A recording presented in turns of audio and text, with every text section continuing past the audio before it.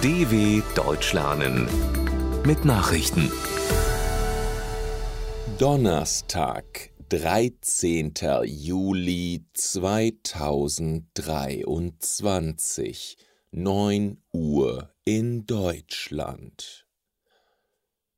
Selenskyj äußert sich zufrieden über NATO-Gipfel.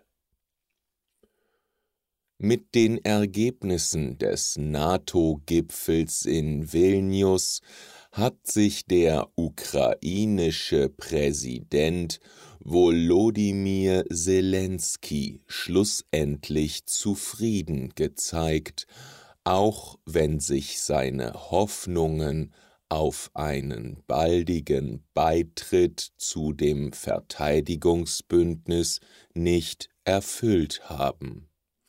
Es gebe eine gute Verstärkung bei den Waffen, sagte er über die Lieferzusagen westlicher Partner. Zudem habe die Ukraine nun feste Sicherheitsgarantien und die klare Perspektive eines NATO-Beitritts erhalten. Die Ukraine sei als Gleicher unter Gleichen behandelt worden.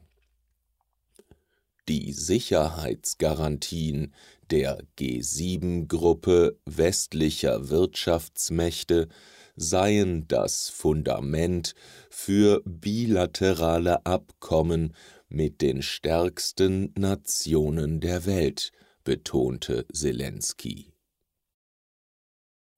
UN unterbreiten Vorschlag für Verlängerung von Getreideabkommen. UN-Generalsekretär Antonio Guterres hat dem russischen Präsidenten Wladimir Putin einen Vorschlag zur Verlängerung des Getreideabkommens mit der Ukraine geschickt.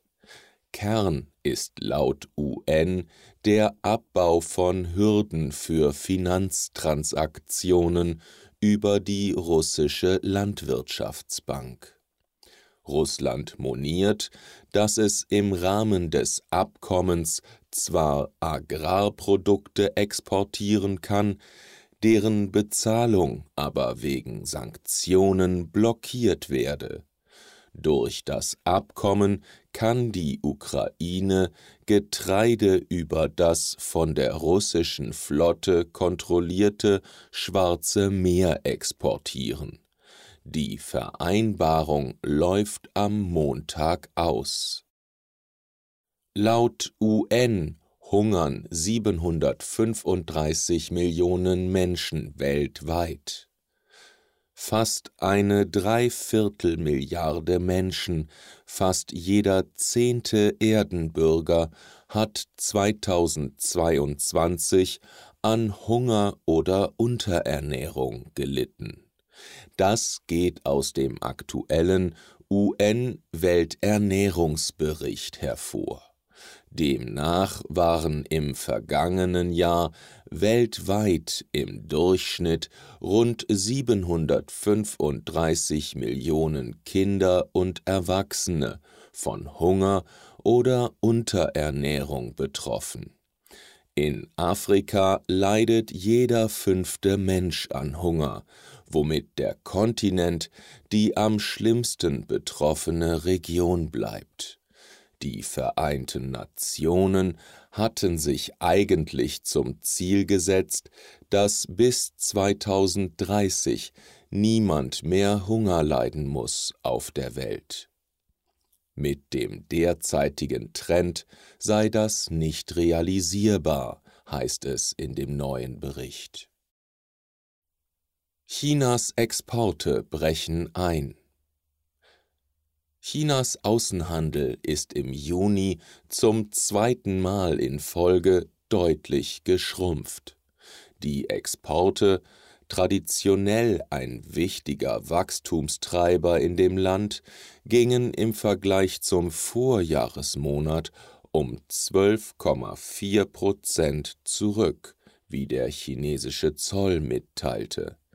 Die Importe ließen um 6,8% nach. Im März und April hatte die chinesische Exportwirtschaft noch deutlich zugelegt. Doch die drohende Rezession in den USA und in Europa kombiniert mit der hohen Inflation haben die Nachfrage nach chinesischen Produkten einbrechen lassen. IWF genehmigt milliardenschweres Darlehen für Pakistan. Der Internationale Währungsfonds IWF greift Pakistan mit einem Darlehen in Höhe von 3 Milliarden Dollar unter die Arme. Der Exekutivrat bestätigte das auf 9 Monate angelegte Bereitschaftskreditabkommen, wie der IWF mitteilte. Damit solle das Regierungsprogramm zur wirtschaftlichen Stabilisierung unterstützt werden. Das südasiatische Land leidet unter einer Zahlungsbilanzkrise und sehr hohen Auslandsschulden. Mehrere Monate des politischen Chaos vertrieben ausländische Investoren. Die Inflation ist in die Höhe geschossen, der Wert der Rupie im Keller. Viele Tote nach heftigen Monsunregenfällen in Indien. Infolge tagelanger, ungewöhnlich heftiger Monsununwetter sind in ganz Indien nach offiziellen Angaben mindestens 66 Menschen ums Leben gekommen.